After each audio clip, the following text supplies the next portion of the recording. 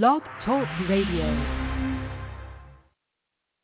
Well, hello. It's time for Startup Office Hours. I'm Scott Fox. Welcome back. It's time for our monthly session all about how raising money can help you move your startup forward, farther, faster, with more customers, better capital structure, and better growth prospects that hopefully also add something of value to the world. So I'm Scott Fox. I'm here today to talk to you and help you out, hopefully. We're going to be here for about an hour together taking questions live from all over the world.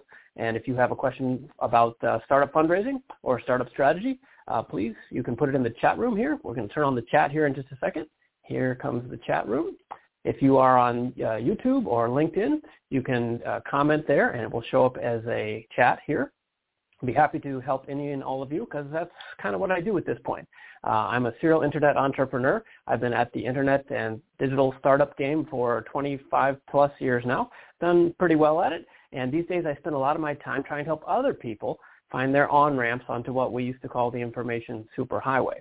There's lots of opportunities still out there. The game is not quite in the first and second inning like it was when I started writing my books over here, but along the way, there have been all kinds of new opportunities created as well. And entrepreneurs all over the world are taking advantage of this, but it can get a little difficult once it's time to raise money. If you don't have a financial background or if you don't know the right people, it can take a lot more work and perhaps unfairly a large amount of work to get your startup funded so that you can make a difference in the world. So like I said, I'm a serial internet entrepreneur. These days I'm more of an angel investor. I've written these 3 books here, are all in English, and the others are foreign translations. So if you're joining us from somewhere else in the world and English is not your native language, welcome. Happy to have you here too. Thanks for joining us. And like I said, let me put up the link here. If some of you want to join us for, let's see, well, you can comment, right? Comment on LinkedIn or YouTube to post your questions, and they'll show up on the, that side over there. They'll show up in a second, and we can start talking about that. And then, of course, if you want to join me on camera, a bunch of you, there we go. There's a couple folks. Hello, Corbin. Hello, Ratish. If you'd like to join me on camera, you can use this link here. You'll have to type it in, I guess. Although, you know what? I could put that in the chat room, couldn't I? That would be really clever and high-tech. There it is. Okay, I'll put it here in the chat room for you folks if you just want to click on it. Let's see now. I got to use the chat room. That's harder. There we go. Okay, here's the chat. If you're watching and you can click on that, then you can come into the green room, the backstage, and let me know when you do. If you would type into the chat just roughly what your question is. Just you don't have to give me the whole question, but like, do you want to talk about fundraising or product development or strategy or team building or how to split shares with co-founders? Just give me some ideas so I can work it into the show. And we'll be getting to our questions in just a minute here. Let's see, what else do I want to tell you? Okay, so why do we do this? I think that entrepreneurs are honestly the most important positive force we have in the world.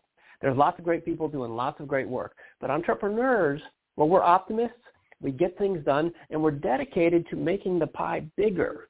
A lot of people are arguing over the size of the pie, right, and kind of slice it into smaller and smaller bits. But the fact is, we need to make the pie bigger, and we have the resources, and we have the assets, and we have the intelligence. What we really need is the will. We need the will to support our startup founders at all levels and all colors and races and locations and minority status and all those things, right? We need to support everybody so they can start to participate in this because it will grow the pie bigger. And that's our best opportunity for improving, well, frankly, everything, right? The politicians are certainly not doing it, right? So it's up to us. So once a month here, I turn on the camera here in my office. I'm in Southern California at lunchtime, and I try to help folks if I can by taking questions live. So that's what we're doing here, and be happy to take those questions, as I said. And if you want to know more about me, there's a page on Wikipedia about me and other stuff. But I run the Orange County Startup Council here in Southern California and work with startups all over the world. And I'm an active investor with organizations like Tech Coast Angels. I'm an LP in several funds and so forth. So I've really been on both sides of the equation. A lot of the advice about startup fundraising is kind of venture capitalists telling you what you need to do to please them, right? And then there are often entrepreneurs telling their story. There aren't unfortunately, as many of us who have both raised money as entrepreneurs and then also become investors who also then take the time to discuss it and offer the opportunity for other people to give feedback. So that's what we're doing here, and I'm trying to help you out if you have questions. So like I said, jump into the chat room if you'd like, and or I see a couple people coming in backstage, Rick and Michael, and looks like we got two Ricks there. Is one of those with coincidentally two Ricks, or well, I guess we'll find out. As a quick disclaimer, this is not qualified legal or financial advice. I do have a law degree, but I'm not your attorney. I am not a financial advisor. You need to consult your own experts because every situation is different, and it's up to you to make things happen on your own, okay? I'm just trying to help. This is entertainment value only. Hopefully it's entertaining anyway, right? And also this is being shared, recorded and shared, and will show up on YouTube and lots of other places. So hope to be helpful to you today. That's the bottom line. There are no sales pitches. We're just trying to help. All right.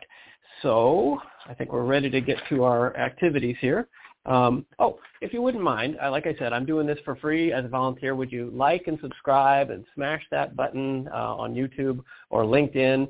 Give a little thank you, et cetera. Share it, all that kind of stuff. I'd really appreciate it, and so would all the other people that come back every month to do this. All right. So we've got, so I see there's Michael again. Hey, Michael, and Kevin Dietz and Rick. Could each of you guys just put in, Kevin, you right there where you typed, could you just give me a quick, just a one-liner what your topic is about so I can connect the dots, and we'll do this in an order that makes sense to the audience. And the rest of you guys, thanks for joining us, Tom and Sippo and Gutswings and Corbin and Riddish. Lots of folks here today. And there's Dan. Oh, Dan's got a question. Good. Excellent, Dan. That's good. Let me also point out you can join our mailing list. This is a mailing list that's very useful. It contains not just events, not just these events. It's like all the good events I can find, as well as articles and things that I find around the web. And I think it could be useful to a lot of you. So, okay, now that I guess I better stop preambling and get going, because we've got a bunch of questions rolling in here. Let me just make sure I didn't miss anything else here that I need to say before we get going. Okay. Well, let me just say this, because I always forget to say this. If you do have feedback, email us. That's the easiest way. Would very much appreciate it. Also, if you want to connect with me, there it goes. I'm on LinkedIn, and you should be too. That really is the place where this stuff is happening these days for business. So if you're not active on LinkedIn, I'll tell you, a lot of firms I look at, early stage companies, have a really weak LinkedIn presence. Sometimes they're so early stage they don't even have a LinkedIn. They haven't announced themselves as a company. So you guys got to get on there. I know it's a pain, but it's kind of one of those things. You set it up once and it's good, right? At least for a while. So I would get out there and do some of that if I were you. LinkedIn, get your profile up to date. And by the way, if you're looking for fun, here's a key one. Actually, this happened last week. I was at a screening for an angel group I belong to, and we had several companies pitching. So they had gotten to the pre-screening and they were pitching.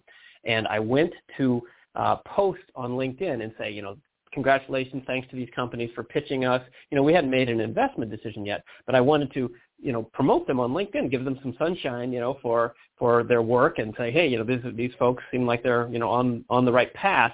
And I couldn't even find them on LinkedIn, right? Even the founders. That's not it. The companies I couldn't find, and the founders still had their day jobs or their former jobs as their number one employment thing. So when I searched on, call it the banana company, when I searched on the banana company, I could find no employees and no company. And when I searched on the individual executives, they didn't list the banana company as something they were even doing. So how are we supposed to believe that this is real, right? So you got to be careful about this. Don't spend all your time on TikTok. Get over on LinkedIn and upgrade your settings over there. Okay. So thank you all for coming. Let's get to it. So let's say Kevin, I'm looking here in the chat room. Let me put that up again. If you guys want to join me on camera, it's always more fun to have people on camera. And I will get to the text ones also, but priority to the on-camera folks. Okay, so I'm just reading here real quickly. Kevin, okay, close to MVP. How can he gather audience for a new launch? Okay, that's a good question. Michael, what local communities can aspiring entrepreneurs interact in? Yeah, find like-minded individuals. That's a good one. Okay, Kevin, my main problem, chicken and egg.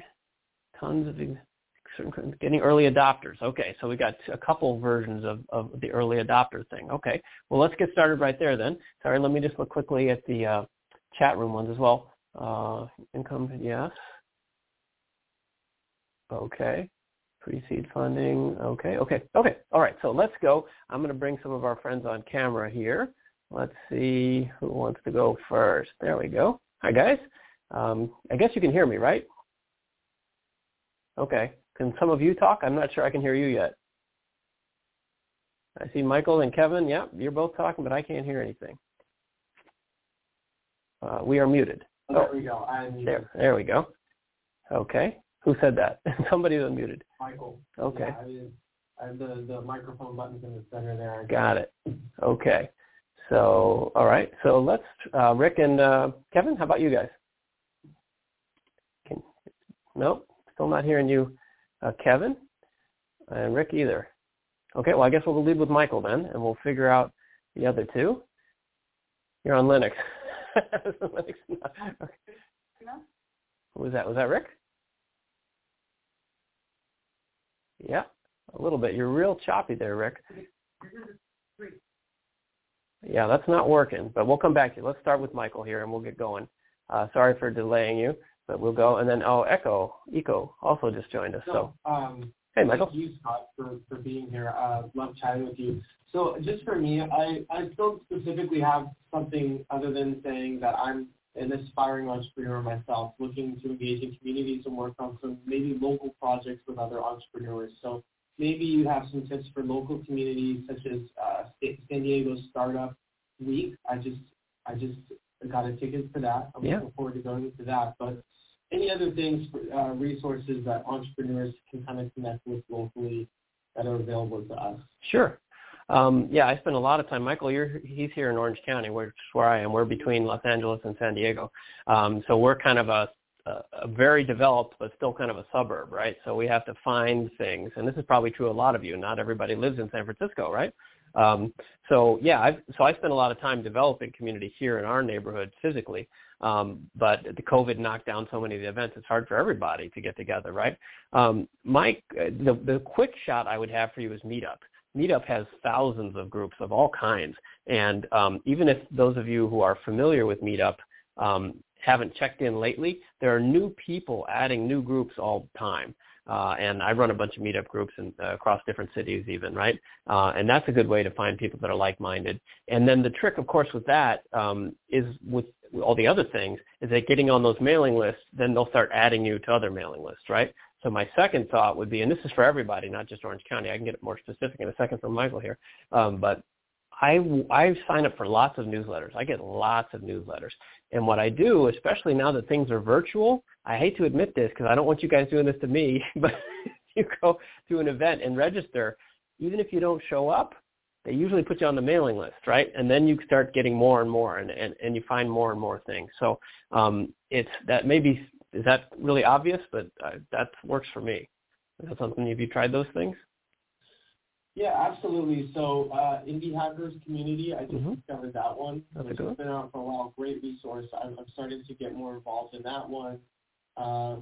Subscribing to independent bloggers. I follow a lot of newsletters too, which I really like. So that's certainly a good starting point. Yeah. There's also, of course, everybody's got Discord channels, right? It's just hard to find those. So what I would, to get even more specific, I would, not specific to Orange County, but in niches, right? Find the niche that you're into and find those bloggers. I think you're on the right track. I follow certain investors I like, or certain kinds of products or industries, and find those bloggers. And every now and then, they'll have an event or something. And these days they're virtual, which is not as much fun perhaps, but it means you can get invited to stuff in New York or Singapore, and that's really cool. Specifically in Southern California, the other big one is alumni associations. So if you have any connection with a local university or even high school, I guess, but really universities are where this happens, alumni associations are always running different stuff. Like I run the Stanford Angels here in Orange County, as I think you know, and here in Orange County, UC Irvine, and there's things going on. Fullerton has a lot of things. And getting on the university mailing lists is a good one, and also incubators and accelerators, because they are in the business of connecting things. In fact, that's a specific one. I don't know if you've encountered the Long Beach Accelerator yet, but there's a Long Beach Accelerator run by a friend of mine, Andrea, and they've become really active in the last year, and they have some really cool events. So Long Beach is a little drive for us, but not terrible. I would look at that one. There's also LAVA, the Los Angeles Venture Association. They have events that you might look at. And what else? Yes, San Diego. So those incubators, can people join even though it's not your idea? Like you just work on someone else's idea and kind of partner with other people? Sometimes. But I'm not talking about joining them. I'm just talking about going to the happy hour that they have, right? Or they'll have a demo day or something. Just going, not actually enrolling. Enrolling is becoming part of the incubator is a whole process, which could be great. Depends on the incubator, right? And how much equity they want for it. But by going to the open events that they have, you'll meet other entrepreneurs. And I thought that was the core of your question.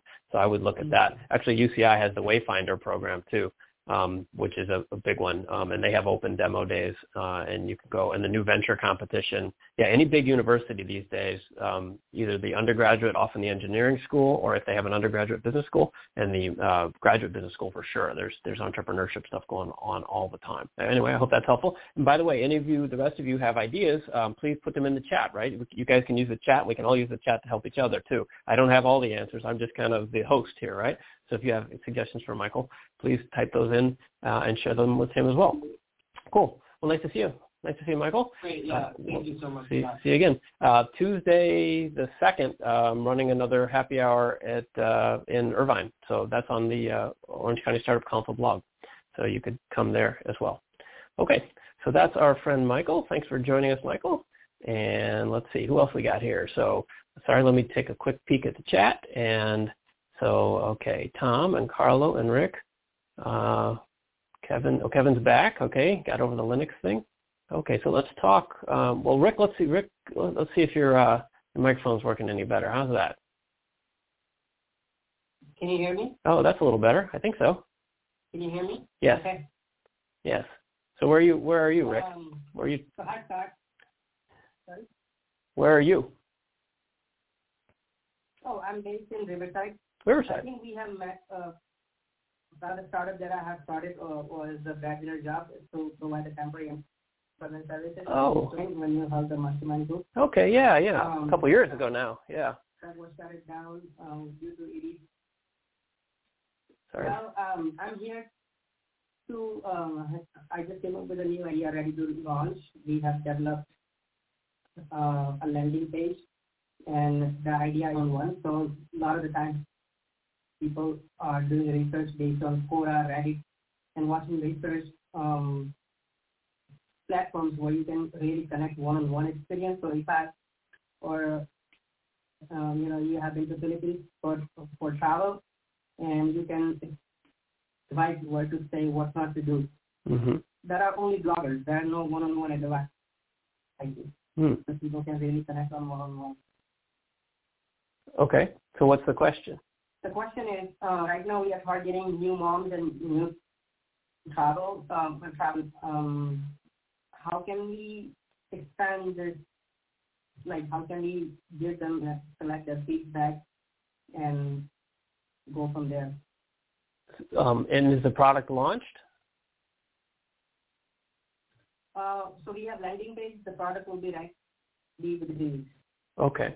And the product is what? Just roughly. It's a matching service? Product is an app, so you post it right away. Within 30 seconds or 1 minute, people will call you, right? So once we have you can call you right away, and you get your question answered. You don't have to go through the blogs. You don't have to search, and they just tell you what they know. Okay. Oh, I see. Interesting. Okay. So for travel advice, like if I go to Las Vegas, can I find a babysitter? That kind of thing? That kind of. Yeah. Okay. Okay.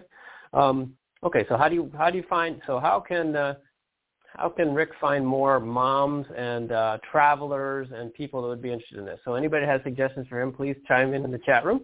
I'm sure he's open to suggestions.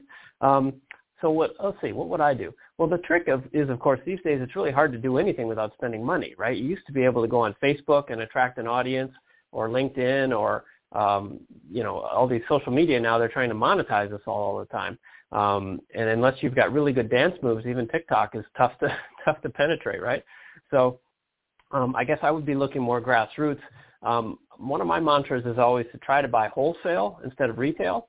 So by that, I mean, I would be looking for places where you have a nexus or a collection of those type of people already, and try to get a bunch of them at once rather than engaging one at a time. Of course, you can engage one at a time. If you get a big fish, that could make a real difference. But I would be thinking about travel agencies, or to the extent those exist anymore, or local travel bureaus, or like the Chamber of Commerce in a big city like Orlando or Sydney, or Honolulu that has a lot of traffic. And maybe you start with a specific city rather than trying to do the whole world, and working with them to try to provide resources, that kind of thing.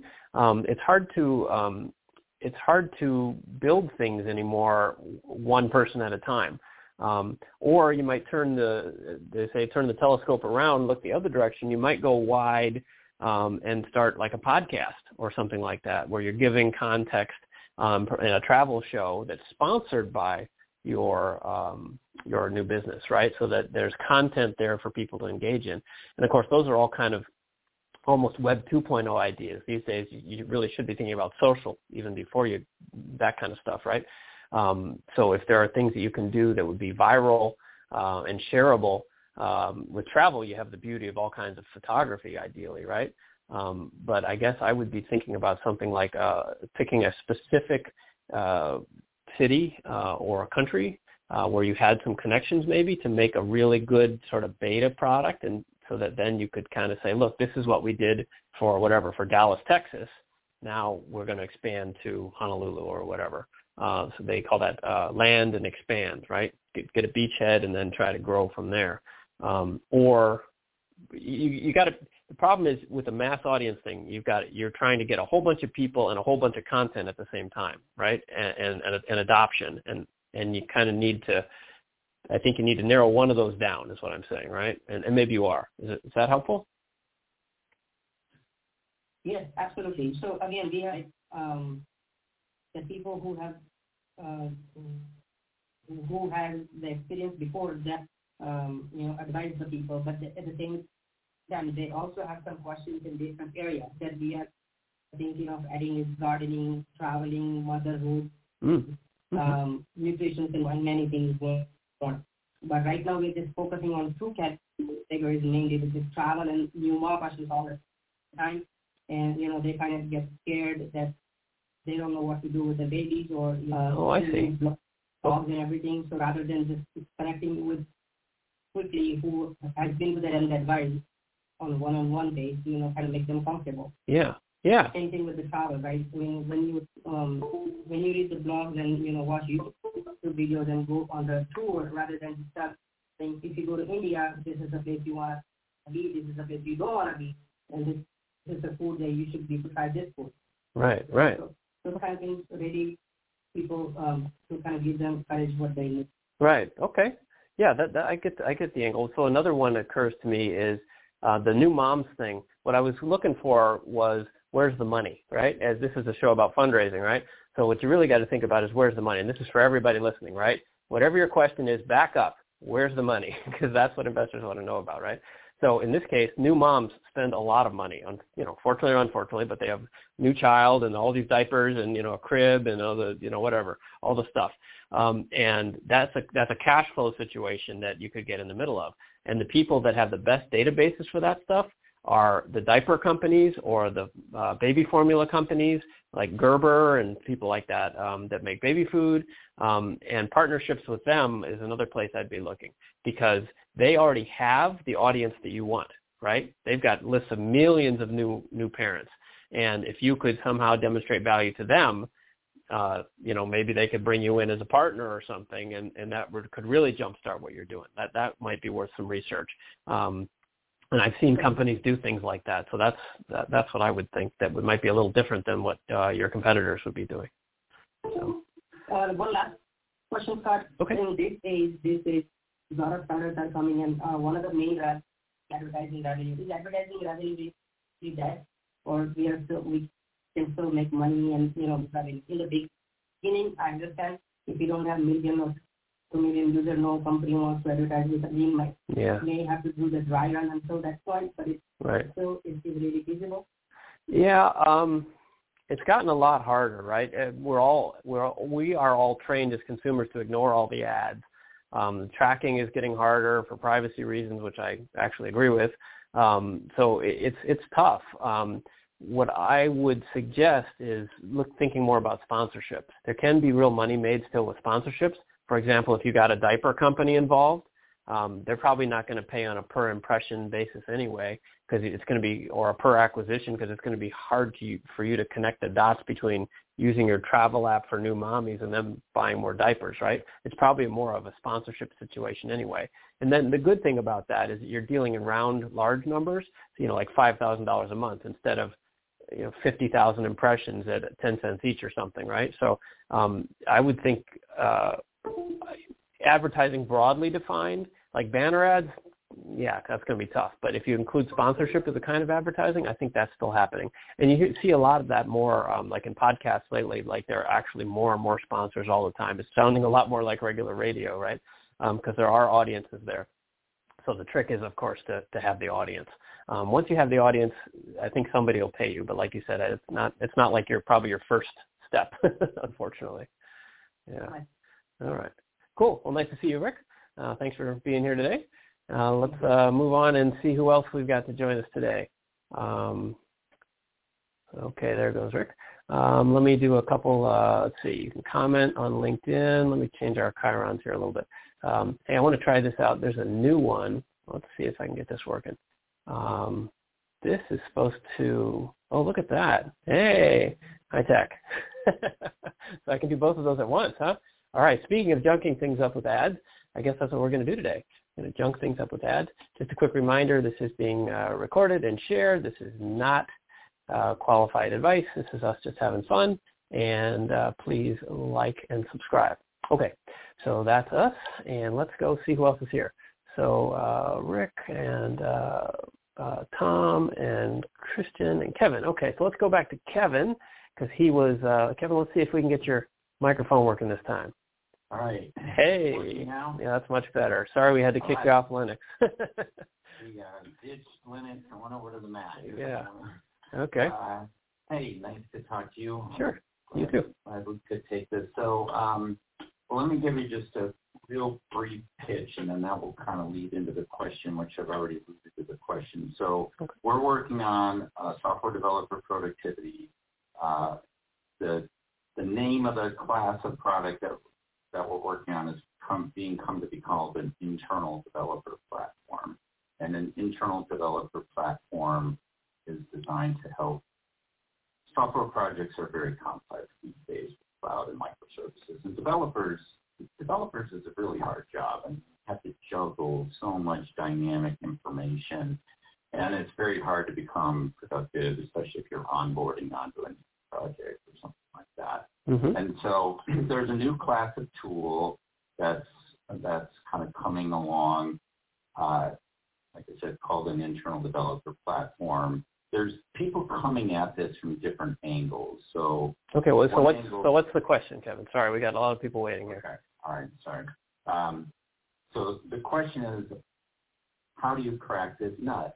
You know, like there's tons and tons and tons of validation out there. So I don't feel like I need to go out and get 10 customers. There's massive tons of proof out there already. But I don't have any customers. I don't have the MVP done yet, and it's the chicken and egg problem. We're gonna need quite a bit of funding in order to do this.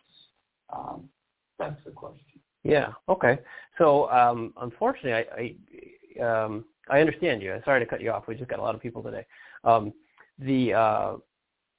The idea that it's proven is true. I mean, you're talking about a GitHub pilot sort of stuff, that kind of thing. I mean, more or less. Yeah.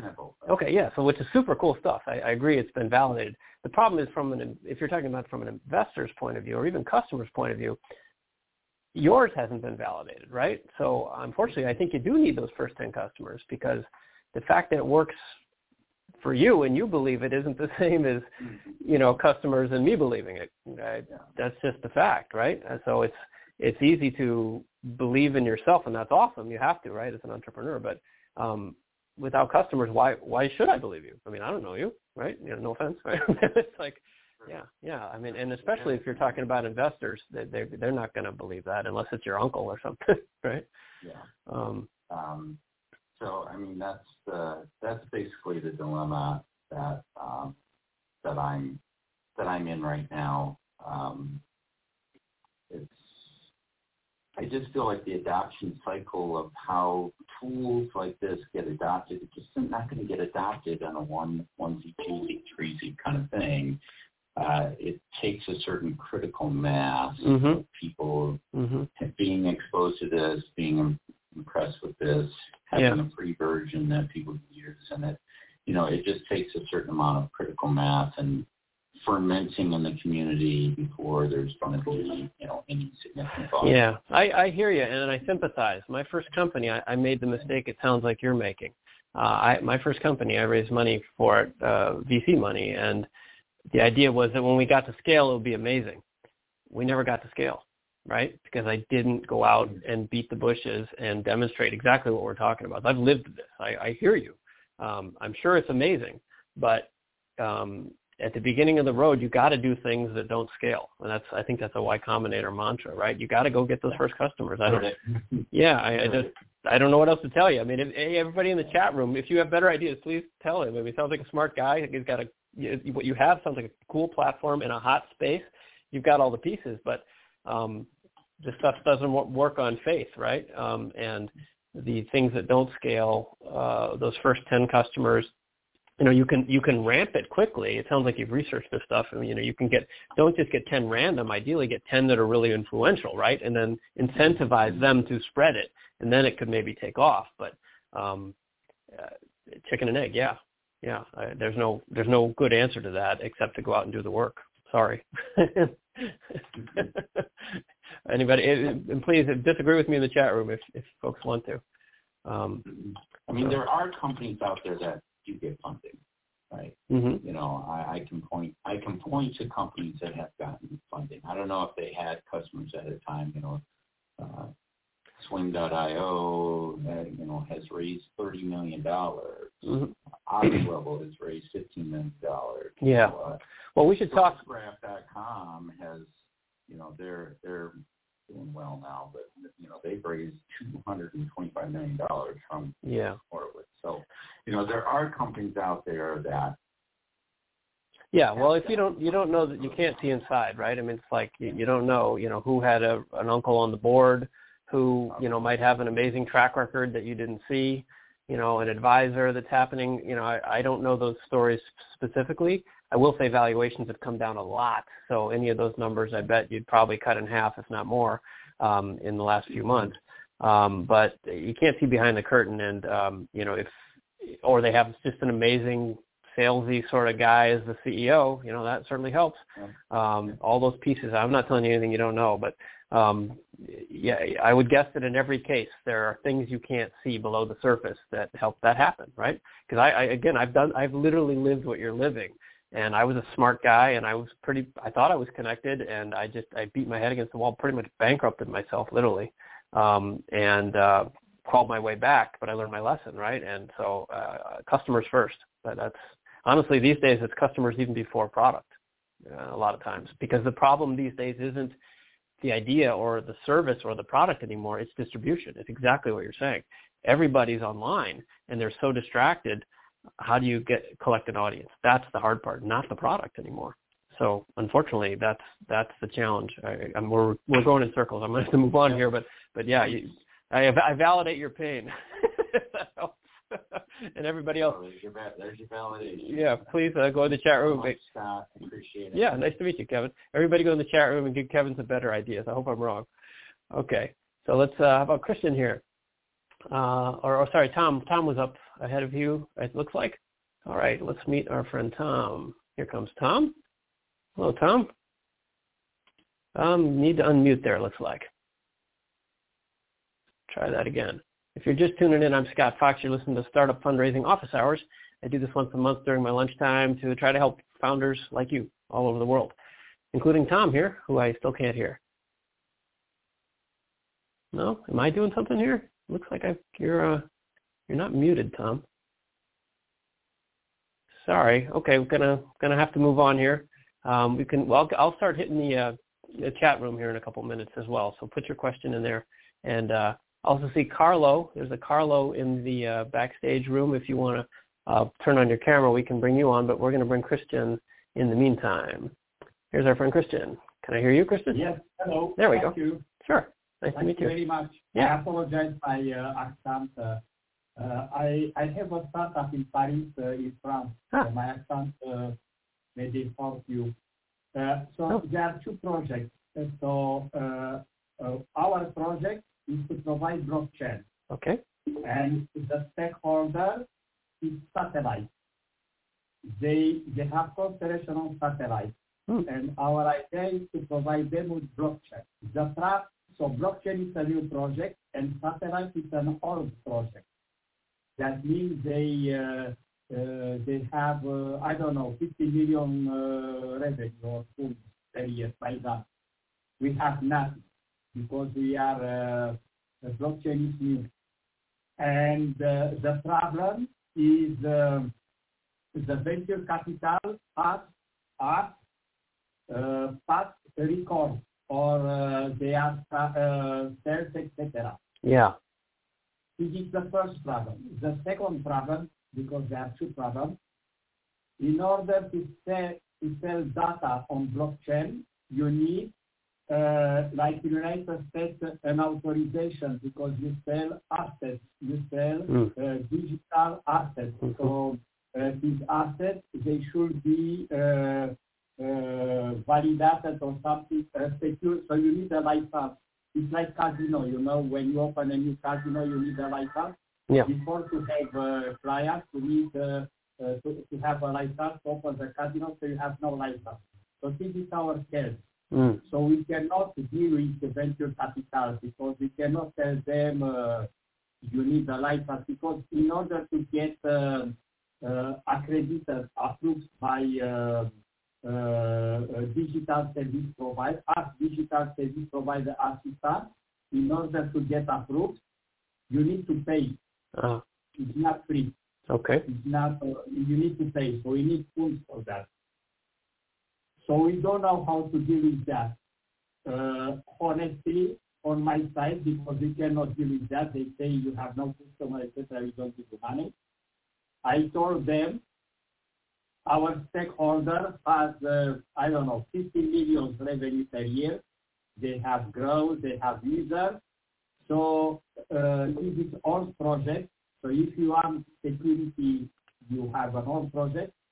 And if you want to pay a new project, because they need investor in a new project, not in an old project, you have to put money here. Okay. This is the problem, and I'm not sure this is the solution. To sell, go to stakeholder and. So what's the question? I understand it sounds like problems. What's to deal with the venture capital because they ask myself to have past record. Right. And I have no license. And every time they come to me, I say go to my stakeholder if you want past record. Right. Okay. Investors were there, so go there. But if you want. Okay. So this is okay. Yeah, so that's a hard problem. As you're a smart guy, right? So I don't have a specific answer, but I have an idea for you.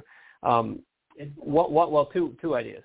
One is you have to raise money from not venture capitalists, right? From friends or family or relatives, and just get going on your own because these days all the venture capitalists are so greedy because they've made so much money. And there are so many companies like all of you guys trying to do things at the same time. They can wait.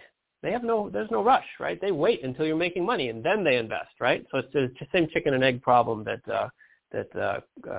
Kevin was talking about. So if you can fund it yourself, that is one answer, and you know that, right? But that's one. We fund it ourselves, but at this point we have no more money to pay for the license. Right. So we need license in France. Right. And in the United States, it is very expensive. Yeah. The legal, etc. It's very fast. Right. Okay. So the other idea is this, is that a lot of times if you have a real business opportunity, people have trouble raising money. And like I said, I've had this trouble myself. It isn't so much that you, how do I say this? You need to find different investors, right? Because not every venture capital firm is the same, right? They have specialties. And these days there are so many companies, but there are also so many investors that it's really hard to find the ones that match what you're doing. And my recommendation is, for my next book, I'm going to be writing about this, is that whatever percentage of your time you spend on the product, you spend twice that on finding investors that already are interested in that product. So that when you pitch, you're talking to people who already know. So you may be doing this. I apologize. I'm talking to everyone here, right? But the trick is not to have a great product and then talk to 1,000 investors. The trick is to have a pretty good product and know who's going to invest in it before you even call them. I mean, hopefully, right? You don't know, but like you're doing, blockchain and securitized tokens, something like that in France. Okay, well, who does that, right? And drilling down before you even get too far and finding whatever it is. It might only be 3 people, right? But getting to know them and building relationships sooner rather than later before you run out of money. So I don't know that this will help you, but everybody thinks, all of us are, if you're a product person, especially if you have like an engineering background or something, you're in love with the product and the problem and solution you've come up with. You spend all your time with this, and you need to think about, well, of course, who's going to buy it, but then who's going to support it and who's going to invest in it is people that probably have done this before, right? It's not like you're going to invent something that suddenly new investors are going to appear. There are people that do this all the time, no matter what your field is, and especially in blockchain these days, right? There's lots of them. So that's a long way of saying, I apologize, long way. There are resources. You spend more time finding different investors, because if you're not a financial person, and I don't know you, or this may not be you, but for everybody else, all banks are not the same, and all venture capitalists are not the same. Not all angels are the same. You need to find the people that already do this and meet them.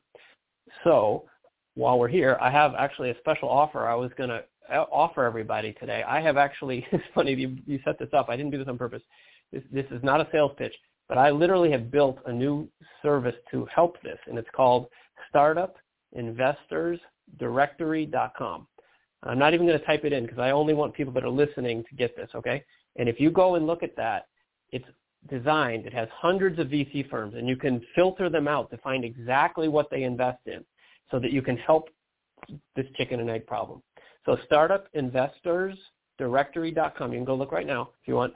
And if it looks interesting to you and anybody else listening, use the contact form on the site and send us a message, and we'll send you a code for free, because we need beta testers, right? We want people to go check it out and then give us feedback. So StartupInvestorsDirectory.com. Thank you for the setup, Christian. Set that up very nicely for me.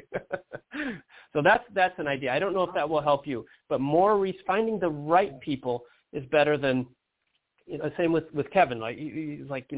There are people that do this, right? You got to find them, and there might only be 2 or 5 of them in the world. Spend your time finding them, and it will be so much easier than sending out 1,000 pitches to people who don't have, any background or interest in this, right? They just find it annoying, and that's not how you want to spend your time. So anyway, I don't know if that's helpful, but everybody, please, in the chat room as well, and that's good.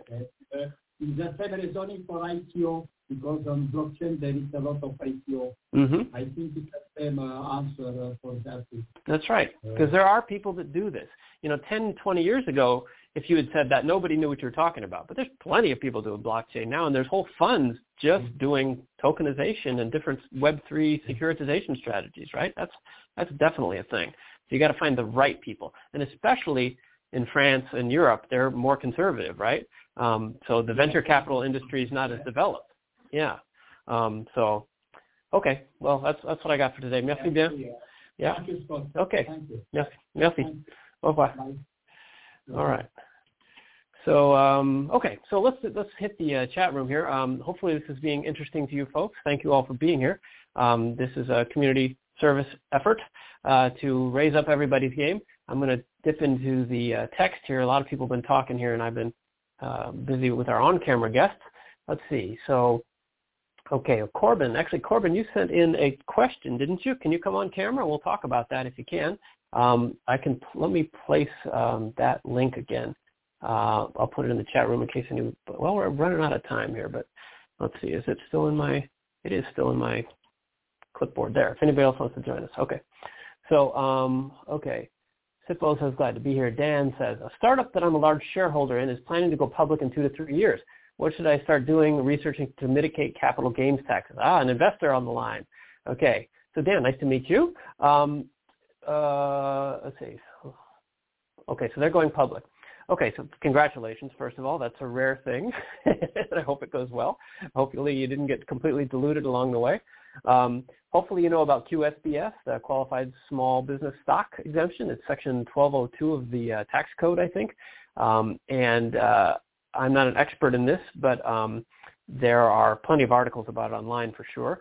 But it boils down to, I think, having the company had to have less than $50 million in assets, and you had to hold it for 5 years or something like that. It's pretty black and white. So I would definitely be looking into that to see if your company qualifies.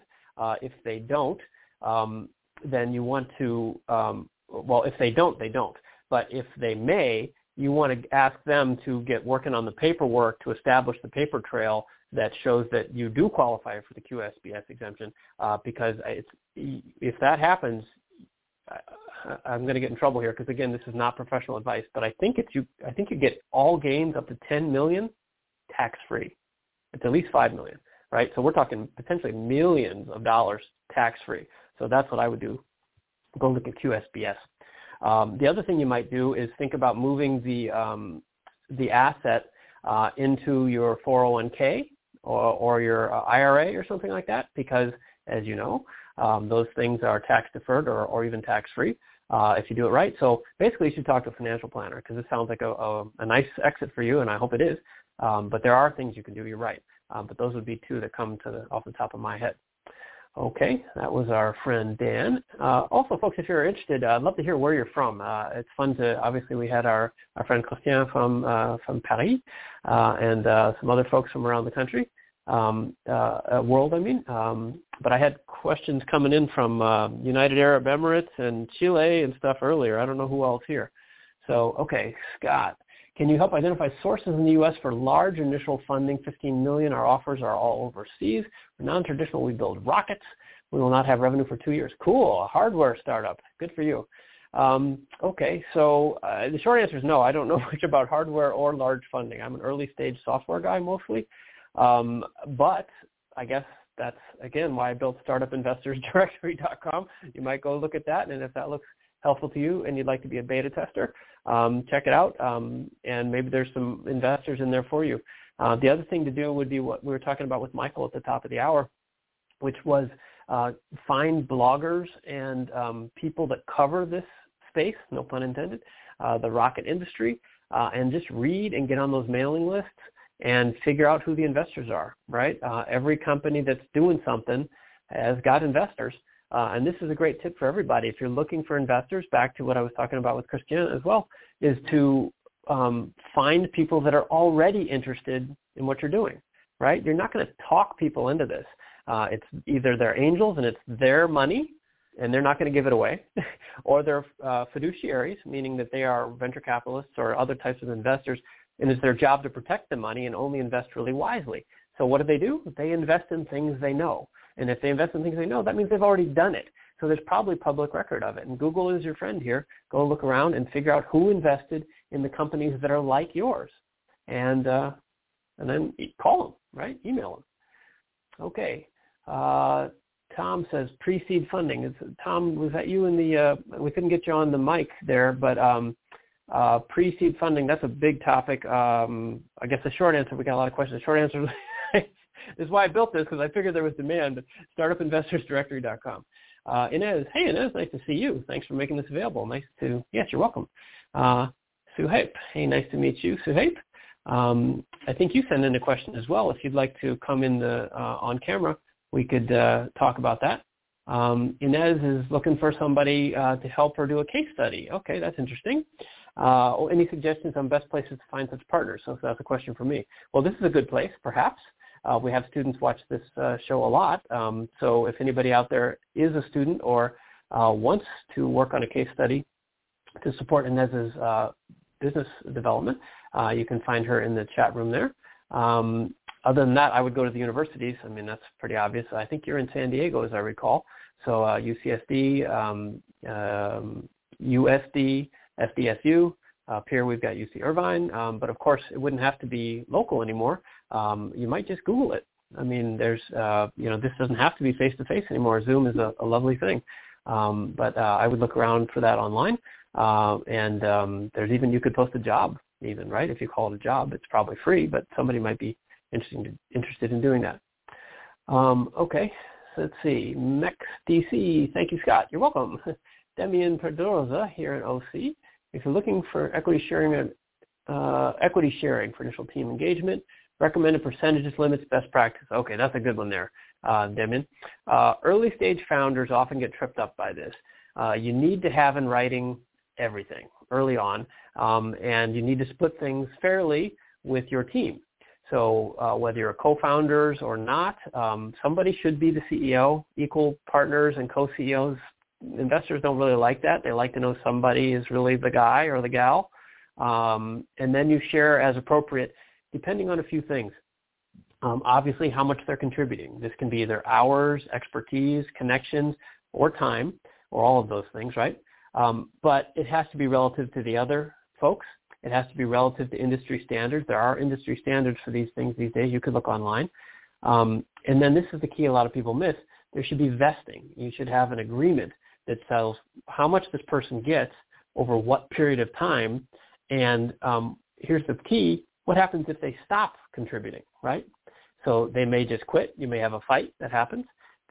Something good may happen in their life. They may have a baby. They may have triplets, right? Or they, move across country and they can't be involved anymore because they need to get a job, right? Still, what happens, right? Do they keep the equity? Does it stop? All that kind of stuff. And you need to think those things. Think those things through. My other recommendation, I keep this right here for this question because we get this question a lot, is there's a methodology called Slicing the Pie. This is a website, Slicing the Pie. This is the handbook, but there's a website. There's an app for that. There's also one called comparably.com, and you can go out there and find the current sort of industry rates and so forth, because it's a lot easier discussion. It's a lot easier discussion with your partners saying, you think you deserve half and so do I, but you're only going to work 5 hours a week and on this and this. And for that, the industry suggests 7.3% vesting over 4 years quarterly or whatever it is, right? Having something objective can really help, and I would recommend that you do that. Okay, so what else? There are some folks moving over here from LinkedIn. Okay, that's interesting, Nick. Is that because LinkedIn wasn't working? Yeah, I'd love to hear if you guys are on LinkedIn or not, or what's working, because I can't tell. I'm busy. Okay, Sippo says, an important question. I've been digging in, answer for a while, and then we'll go back to some video questions, guys. This is a lot of me talking. What are the steps I have to go through in sequence to have a healthy, good startup? Meet accountants first or pricing? Oh, yeah, you emailed in, didn't you? I saw this. Let me, Suhaib. Is this Suhaib? Yeah, you're from Ajman in the UAE. Okay, so here, this is, what are the steps? He wants to know, what are the steps to go through? And his suggestions are meeting accountants first, or pricing experts, or web developers, or what comes first and then second. The answer is none of those. Zero, none. Do not start by meeting accountants. Do not start by meeting with web developers. Do not start by meeting with pricing experts. You need to meet with customers. This is the same topic that we came up with a little while ago. I think it was with Kevin. Customers are you need to meet with. What do they really need? And maybe you've already done this, so I'm just exaggerating for effect. But all of you, customers are what drive this, right? Investors these days don't fund ideas anymore. There's just no, they don't need to. They can wait for you to scratch and scrabble and blood, sweat, and tears and make a little money that proves you have something, and then they'll invest, right? So you have to talk to customers, ideally customers that will actually buy the thing you're talking about. And adjust course, given the feedback they've given you, right? So you need to figure out how you're going to make money, why you're going to make money, from whom, how much, and how often. I should write that down. That's 5 good points, right? Maybe that'll go in a book too. But those are the things you need to do. I've seen so many entrepreneurs waste their time doing everything right? You don't want to go and get your business permits and design your logo and set up your corporate structure and get the stock option plan all set and get all these, bits and pieces so that you're like all legal. That's bullshit. That you are hiding, right? You're hiding from the business. You're hiding from your job, which is to engage with customers and make them pay you. That's your job. Your job is not setting up stuff and having meetings. Your job is getting paid for stuff, right? So think, I'm exaggerating for effect, but it doesn't mean it isn't true. You got to meet with customers. What do you want? How often? How much will you pay for it? Why? Right? And that's the story you need to tell to investors. And if you start making money, then you go and meet with the accountants and figure out your tax problem. So, oh, no, you have a big tax problem because you have too much money coming in. Awesome. That's the goal, right? Not to get your tax structure set up perfectly and then have no money. And more importantly, have no time left. This is why I really get excited about this, because I've seen people do all the setup and they spend all their money and all the time and all their enthusiasm setting up the perfect structure, and they even like leasing an office, right? Getting their name on spray painted on the parking spot, and then they're like, oh, I'm really not that into this anymore. And it took them like a year and $100,000, and they got nothing, right? So anyway, that's a pet issue for me. That's why I do this, though, to help, focus on the money. Where is the money? Okay, so I hope that's helpful. Let's get back on camera here. Enough of me talking. I'm going to keep talking, but okay, it's almost 1. Wow, we're really rolling here. Okay, so Corbin, I think, Carlos. Sorry, Carlos, do you want to come on camera? Hold on, let me bring a couple of you guys in here, and let's see who wants to talk about what. And Meng, too, you want to turn on your camera? You can join us, too. Okay, so Carlo and Corbin, you guys with me?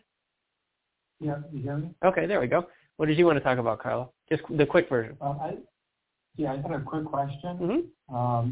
I'm wondering, what are your thoughts on equity crowdfunding? Oh, cool. You think that's a good way to show investors, so yeah, that's my question. Okay, that's a great question. And Corbin, what was yours? You emailed, I think, didn't you? Oh, you're muted there, Corbin. Go ahead. Nope, still muted. Okay, well, we'll go with Carlo, and we'll come back to you, Corbin, okay? Okay, so Carlo, yeah, crowdfunding, awesome. I love crowdfunding. I mean, I think crowdfunding is great, not necessarily as a financing vehicle, but because of what I was just talking about, customers. If you can get your customers to come in and demonstrate that they like what you're doing, that validates you, not just financially, but it validates that you have a business, right? And that's what investors want to know. Sorry, somebody's messaging me here. Oh, I needed to. Is that there, Meng? Does that get you what you need? Sorry, he's trying to come on camera. Okay, so crowdfunding can be great. There used to be a lot of concerns from professional investors that a crowdfunding round like gummed up your cap table. A capitalization table is the list of all the investors, basically. So you'd have 100 or 1,000 people on your cap table or something, and it would get all difficult. And that's true, but they've gotten kind of used to it. The industry has gotten more efficient. WeFunder and Republic and those sort of things. Oh, there's Meng. There we go. Okay. So we're getting close, Meng. Just hang on, and we'll come to you in a second. Hello. I can see your ear. There she is. Okay. Okay, just hang on a second. I'm talking to Carla. We'll come on back in a minute. Thanks. Okay. So it used to be kind of a no-no. Now I think it's an okay thing, and it actually can be great validation. I wouldn't do it so much. I mean, if you hit what's the metaphor, strike when the iron's hot or something, think about it maybe as raising a ton of money, but if you can raise enough money to show that investors and other people that you're real and that people are excited about what you're doing, that's worth the money and the validation. Does that answer your question? Yeah, it's very helpful. Okay. Okay, sure. My cautionary tale would just be that it takes a lot more to raise money on crowdfunding than people think. It's really a marketing exercise, right? You can't just put up an offer, expect a bunch of people to show up and give you money. You've got to have some dry powder, some cash to like make a nice video and, buy a bunch of ads on, Instagram or, whatever your mechanism is. You really need to think about who your audience is first. Because the last thing you want to do is put up an offer, and you raise like $8 or something, right? Then that actually looks bad, of course. But the crowdfunding companies are pretty sophisticated these days and will try to help you with that if they think you've got a legit offer. If you are thinking about that, or anybody is, I have connections at most of the crowdfunding companies. I actually am an investor in several of them. I love crowdfunding. I think it's a fantastic thing. For the investors, the general public, and of course for us entrepreneurs. But if you like introductions, I can probably help with that. So you could use the contact form on any of my sites, and we'll reach out if that's useful. So cool. Nice to meet you. Thank you. Okay. So let's see. So Corbin, let's try Corbin again, and then we'll go to Yi. Sorry there, Carlo. All right. Can we hear me? Yes, there we go. Hello, sir. Okay. Nice to meet you. Perfect. So my question was just about trying to find the proper evaluation number for multiplier. Mm-hmm. Specifically, my space is the mobile advertising space, and so it's hard to find companies that have actually gone through an acquisition, and that's public information. So I'm just trying to find the correct numbers on that before I start taking anything to investors. Yeah, that's tough, right? Especially for smaller companies that aren't public or something, and they get acquired, you don't have any idea what the metrics were, right? Is that kind of what you're facing? Right, exactly. Yeah. I don't have a great answer there other than research, Google, right? There are resources you probably know about TechCrunch or PitchBook, but those are expensive. They're industry standard thing, like $5,000 memberships and stuff. Crunchbase, sorry. So, yeah. I guess at the same time, I would caution you to not spend too much. I mean, I don't know you. We just met, right? But if you have an engineering background or you're a CPA or something, you often get charmed by the spreadsheets, right? And that's a good thing to do because investors do want realistic numbers, right? But in my experience, there's kind of two kinds of investors. And when you meet people, you can kind of figure out what they're looking for. There's kind of the detail investors, and then there's the vision investors, right? So if you're meeting with people who are like former CPAs or CFOs, they're probably going to really want to drill down on your assumptions, right? And really, it will be a big deal. On the other hand, if you're meeting with people who are more like vision investors, maybe they have a background more like in business development or something, and they're more like following trends, they won't be probably as particular on the specifics of the calculations, right? And that is probably more like solo investors or people who have a background in that industry, like they kind of get it. They feel like they have an advantage anyway, as opposed to in the first category, VCs who are fiduciaries, and they're going to need to drill down the numbers, take it to their committee, to their partners, prove the math more. So it can be a little less of a lift if you're talking to the trend investor as opposed to the detail investor, if that's helpful. So you don't worry about it too much. Because the fact is, all of us know that these are assumptions, right? Well, we're not looking so much for the detail of the specifics of what it adds up to as a demonstration of your thought process and the fact that you've considered the many variables, because, an estimate times an estimate times an estimate is nonsense, right? But, what we need to know is it bigger than a bread box, smaller than a house? Is it blue? Is it green? And if things go wrong, what does it look like, right? That kind of stuff. So I applaud you for trying to be as detailed as you can, and you have to, but don't kill yourself either, because if they like you and they like the concept and they see that you're in a growth market, a good investor will work with you on, trying to refine the projections, as long as your initial set isn't just stupid, right? So. Yeah, exactly. Perfect. Well, that's awesome. That helps with a lot of the mental stress about that part. Okay, cool. Always want it to be perfect. Yeah. No, that's right. It's a natural thing. Yeah, but you can waste a lot of time making it perfect, and when you should be talking to customers. same thing. You sense a theme here. Okay, yeah, nice to meet you. Okay, so then here's Yimeng. Hello there. Nice to meet you. Hello, hi Scott. How are you? Good. How are you? Where are you calling from? I actually 2009 I came from China since 2009. So okay. I'm an immigrant. Trying to be a good example. Good for you. Where do you live now? I live at Hersey, Pennsylvania. Okay, nice to meet you. What do you want to talk about? Yeah, so for startup, I feel like it's really hard to do the fundraising. Fortunately, I work so I can support pretty much I use myself to get money and use that money to develop this product called codecardi.com. I found it and I have a team. Right now we are trying to generate revenue and users. But my question to you is, like, I have some investors that in hand, they first of all say, oh, okay, I need to see the MVP.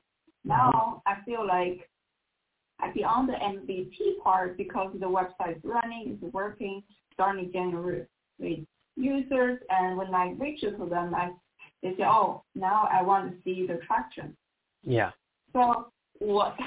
So I don't know. Right. I feel like, MVP or a beta, I don't know where is the cutting line between of them. Yeah. And then should I just focusing on my, the what's called the user acquisition, right, or should I looking for the investor? I feel like I'm so many things jumping around. Yeah. Well, good for you. It sounds like you're making progress. So one of the lessons is celebrate the progress, right? Because when you're an entrepreneur, your to-do list is endless, right? So good job, right? So that's you gotta get over, one step at a time. So, okay, so yes, I hear what you're saying. Investors like to move the goalposts constantly, right? We want to see 5 customers. Now we want to see 10 customers. We want $10,000 a month in revenue. Now we want $20,000 a month in revenue. Oh, no, we meant $20,000 in profit. It's like just constantly, right? And it's not you, it's the industry, right? But it's also code. It's code that they really aren't ready to invest, right? So in some ways, it's feedback. There is never going to be a right answer, right? I have a friend a company I'm on the board of, and he's an engineer. So when he started the company, he asked all the investors, what do you need? And they said this, and then he did that. And he came back and said, here I am, I'm ready for the money. Oh, no, we meant this, right? And he's an engineer. He can't believe it, right? Like 5 times, I did this, and they still no money. Because they're always going to do that. What they're really saying is, yeah, we're kind of interested, and we don't want to say no, but we're not really that interested. So you got to be careful about who you're talking to.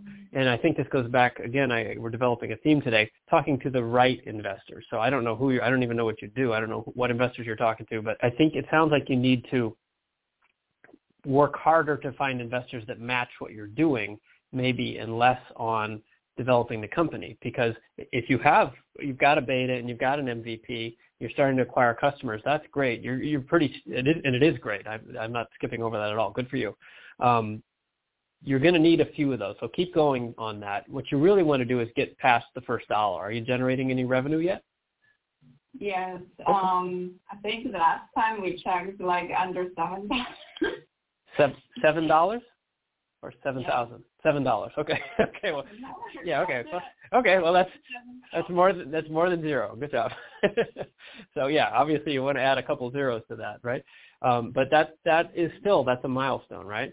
So it sounds like, and I don't know, right? This is an entertainment show, so I don't know.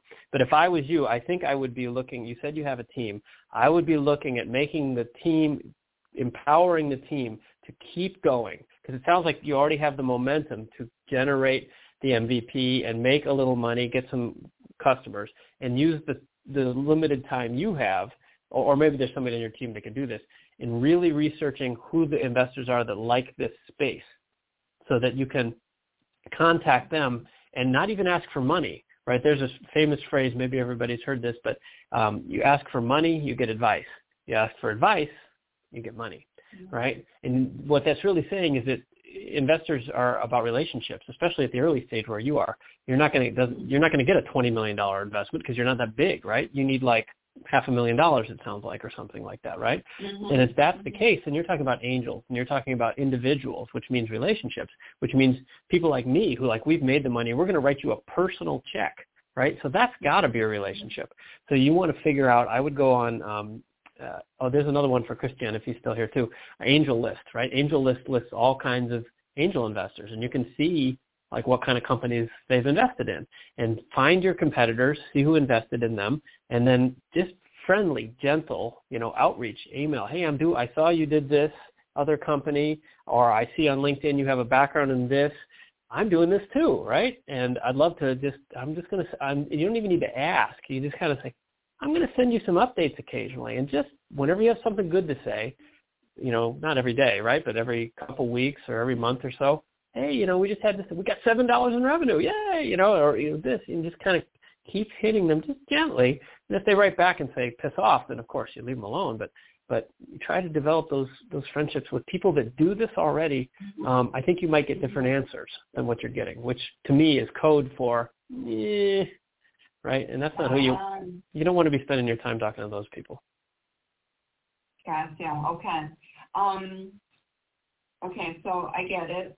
Another question, if you don't mind I ask. Okay, sure. What happens if you pitching, the product to the similar field, and because the technology, this is obviously CodeCarding.com is technology, a way to shop with your friends and family online collaboratively.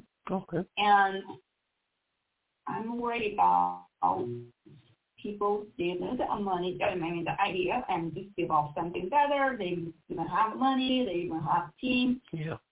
I mean, you know me. Yeah, I feel like I'm scared in a way to approach the people who is in this field and know everything could be do a better job than me. Yeah. But, yeah. Yeah. That's hard, and especially collaborative shopping is huge in China, right? I mean, huge. We're just waiting for that to hit here. We've been talking about it forever, and hopefully you're the one that's going to do it. We're still shopping. Yeah, that's great stuff. Big business.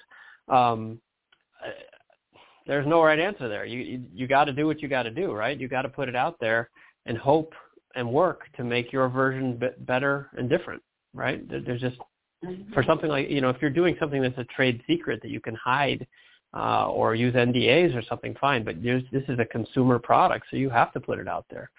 If it helps, in my experience, a lot of entrepreneurs get worried about this, and it is a valid concern, there's no doubt about it. But at the same time, you could give the same business plan and the same tools to everyone on this call today, and they would all implement it differently, right? You might start from the same place, but their vision won't be the same as your vision, and their abilities aren't the same as yours, and your connections, right, and your team.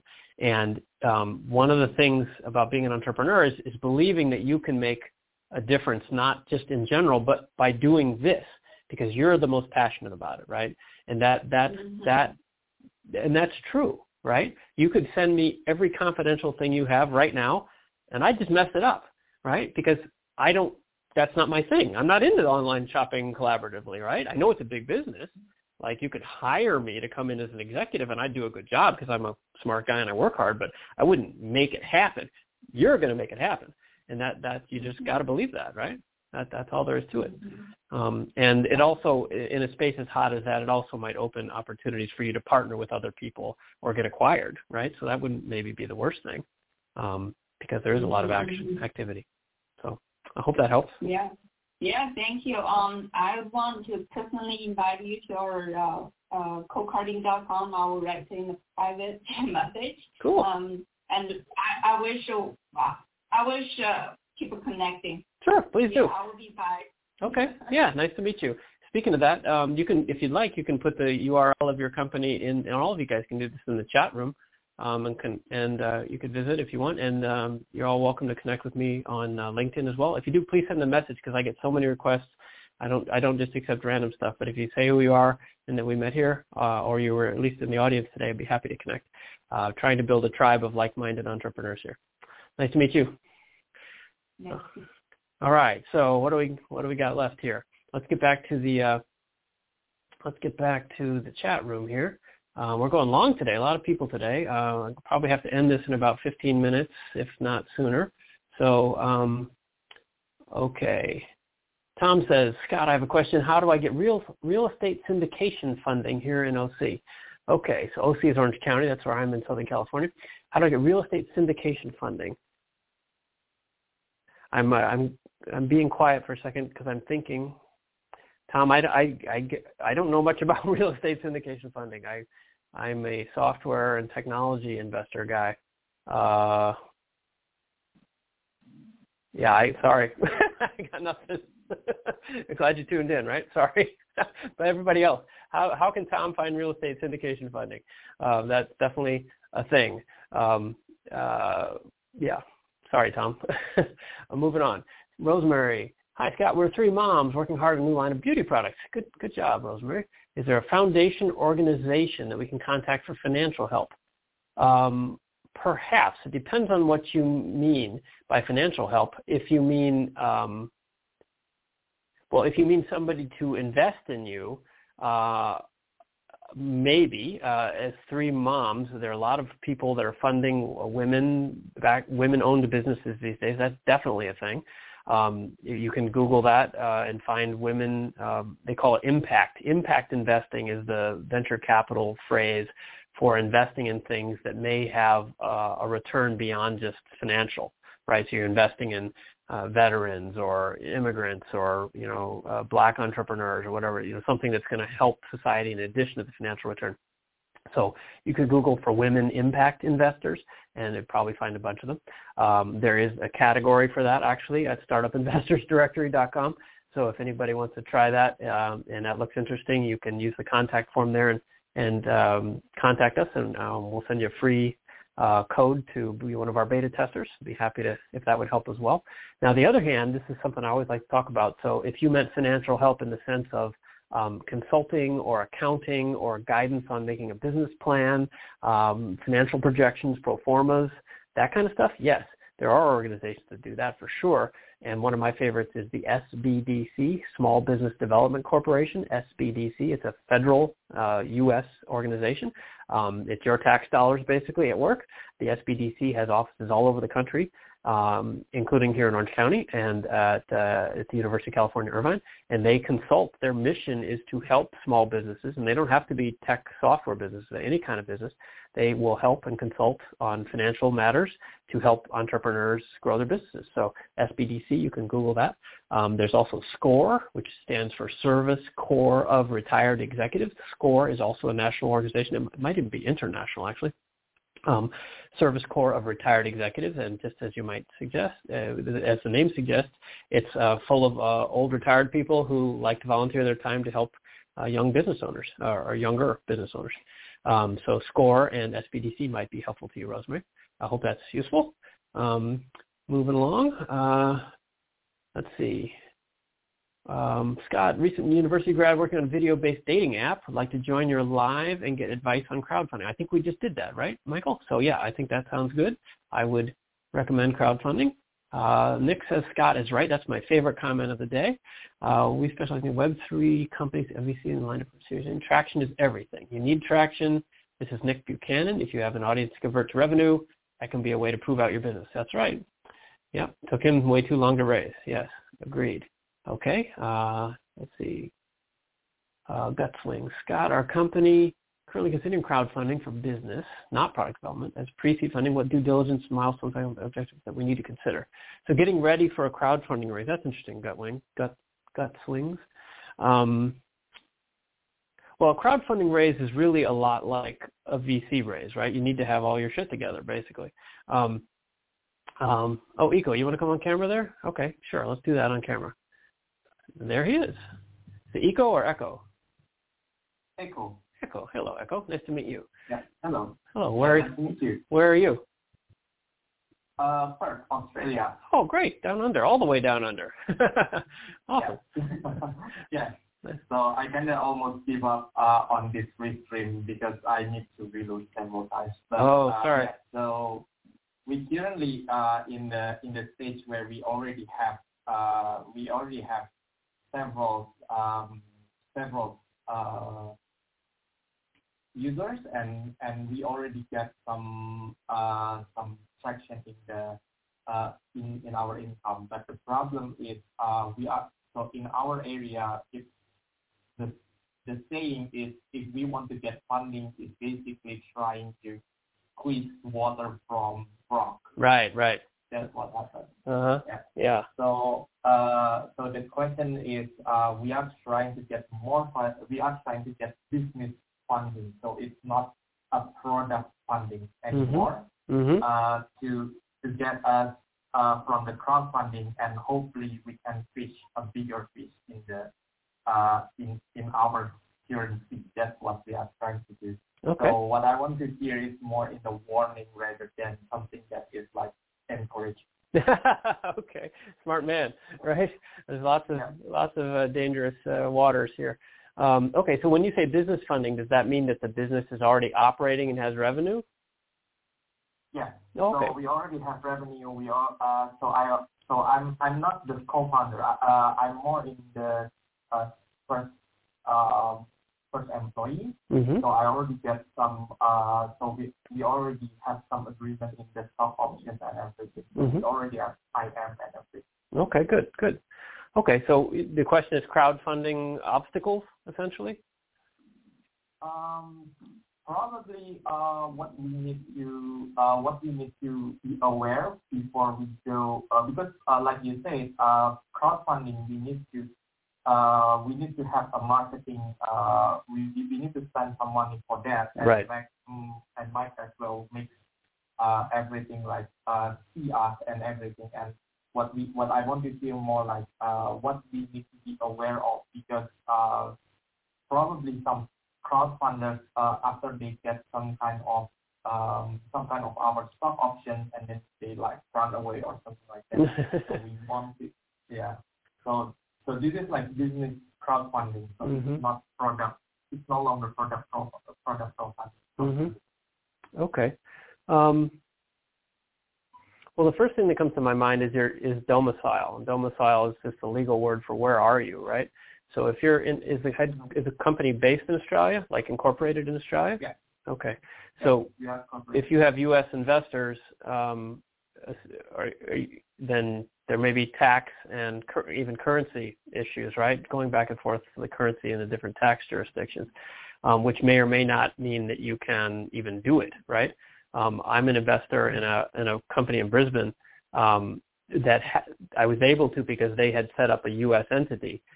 In fact, and I tried to do another one that I ran across down in Melbourne, but they were only an Australia-based company, so I couldn't invest. It was just like, it was too complicated. I mean, it could, but it was too complicated to do all the paperwork, right? And that was those were crowdfunded investments, actually. So jurisdiction, anyway, that's the thing to be careful of. And then what was the other thought I had? Oh, if you have revenue, WeFunder in particular, and probably the other platforms, are doing more and more with debt. And I would be looking at not just crowdfunding for equity, but you might be able to raise the money as debt, meaning that people loan you the money, and you pay a certain interest rate rather than giving them a portion of the company. That, I think, is a big growth area. Actually, this is for the other Michael, who was asking about crowdfunding as well. Raising debt is an increasingly popular option because it just makes sense, right? At least if you have the revenue to support it, it can be a much better deal for the company rather than diluting yourself and your shareholders. So I would be looking at that. Other than that, the problems are pretty much what I'd already talked about in terms of a lot of people think that if they post an offer on a crowdfunding platform, suddenly money is going to show up, and it's really not. It's a marketing exercise. But I would add to that, it even can be a customer acquisition exercise.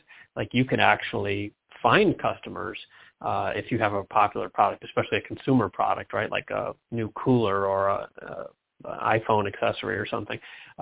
You can actually attract a lot of new customers that way. So you can look at it as a marketing exercise in terms of your budgeting. that maybe pays for itself by raising money as well. And then the other one that you hear a lot of complaints about are the different levels of rewards and perks that people get, right? If they invest $500, they get a T-shirt, and they invest $5,000, they get this, and whatever, those kind of levels of perks. And there's research worth doing on what are the appropriate perks and levels for your offer. Because it's funny how, I know some very wealthy people who will do a lot of things for like a free T-shirt. Like you can really afford that T-shirt, but people get turned on by that. And I would spend some time thinking about your incentive structures. So does that help?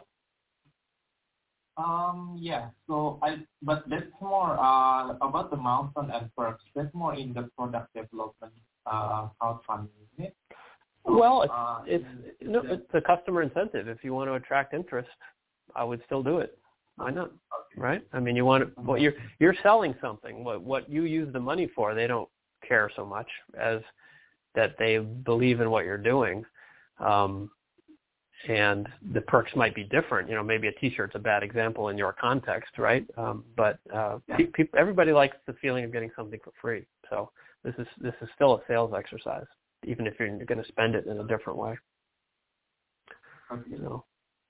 Okay. Well, nice to meet you. Got to keep moving here. We're already into almost an hour and a half. Thanks for checking in from Perth. I need to get to Perth. I've spent a lot of time in other parts of Australia, but I've never been all the way over there. There's actually a group there called the Perth Angels. Have you run across Perth Angels yet?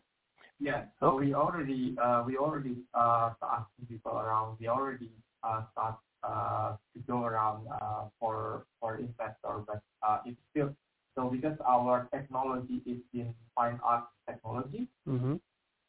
So it's a little bit hard because in Perth it's more based on mineral and it's a mining town, right? Yeah. Right. All right. Well, you'll get there. Nice to meet you. Yeah. It's nice to meet you. Thank you. Bye-bye. Okay. So let's, we're an hour and a half here. Let me cruise through the chat here, and then we will wrap things up.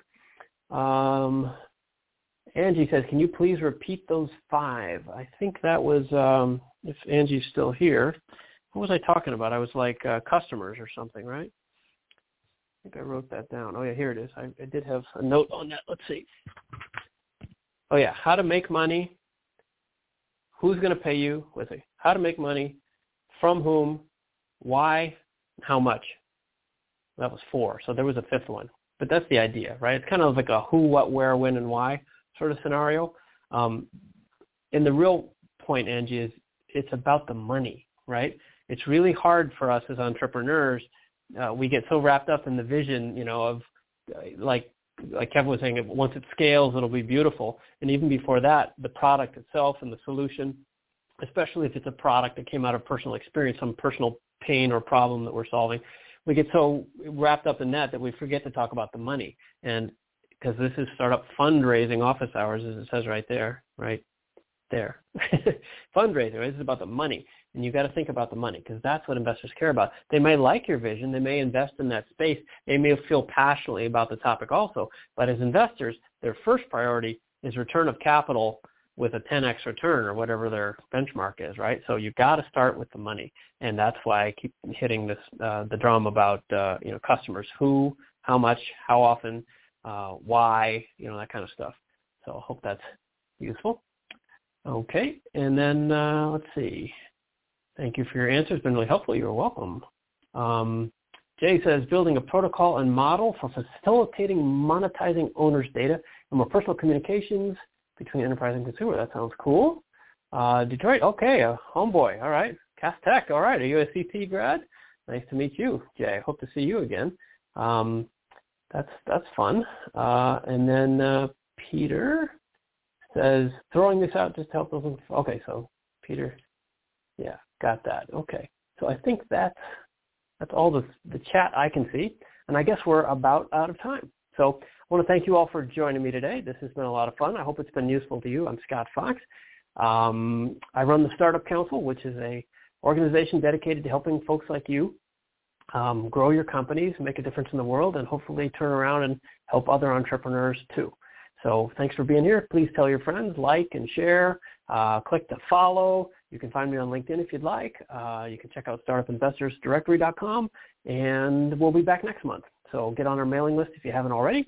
The mailing list is a good idea because that way you'll hear about these future events.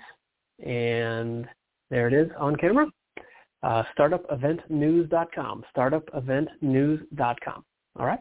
Thanks for being here. Hope you have a great day and an even better fundraising. Hello, it is Ryan, and I was on a flight the other day playing one of my favorite social spin slot games on ChumbaCasino.com. I looked over the person sitting next to me, and you know what they were doing? They were also playing Chumba Casino. Coincidence? I think not. Everybody's loving having fun with it. Chumba Casino is home to hundreds of casino-style games that you can play for free anytime, anywhere, even at 30,000 feet. So sign up now at ChumbaCasino.com to claim your free welcome bonus. That's ChumbaCasino.com and live the Chumba life. No purchase necessary. VGW. Void where prohibited by law. See terms and conditions. 18+.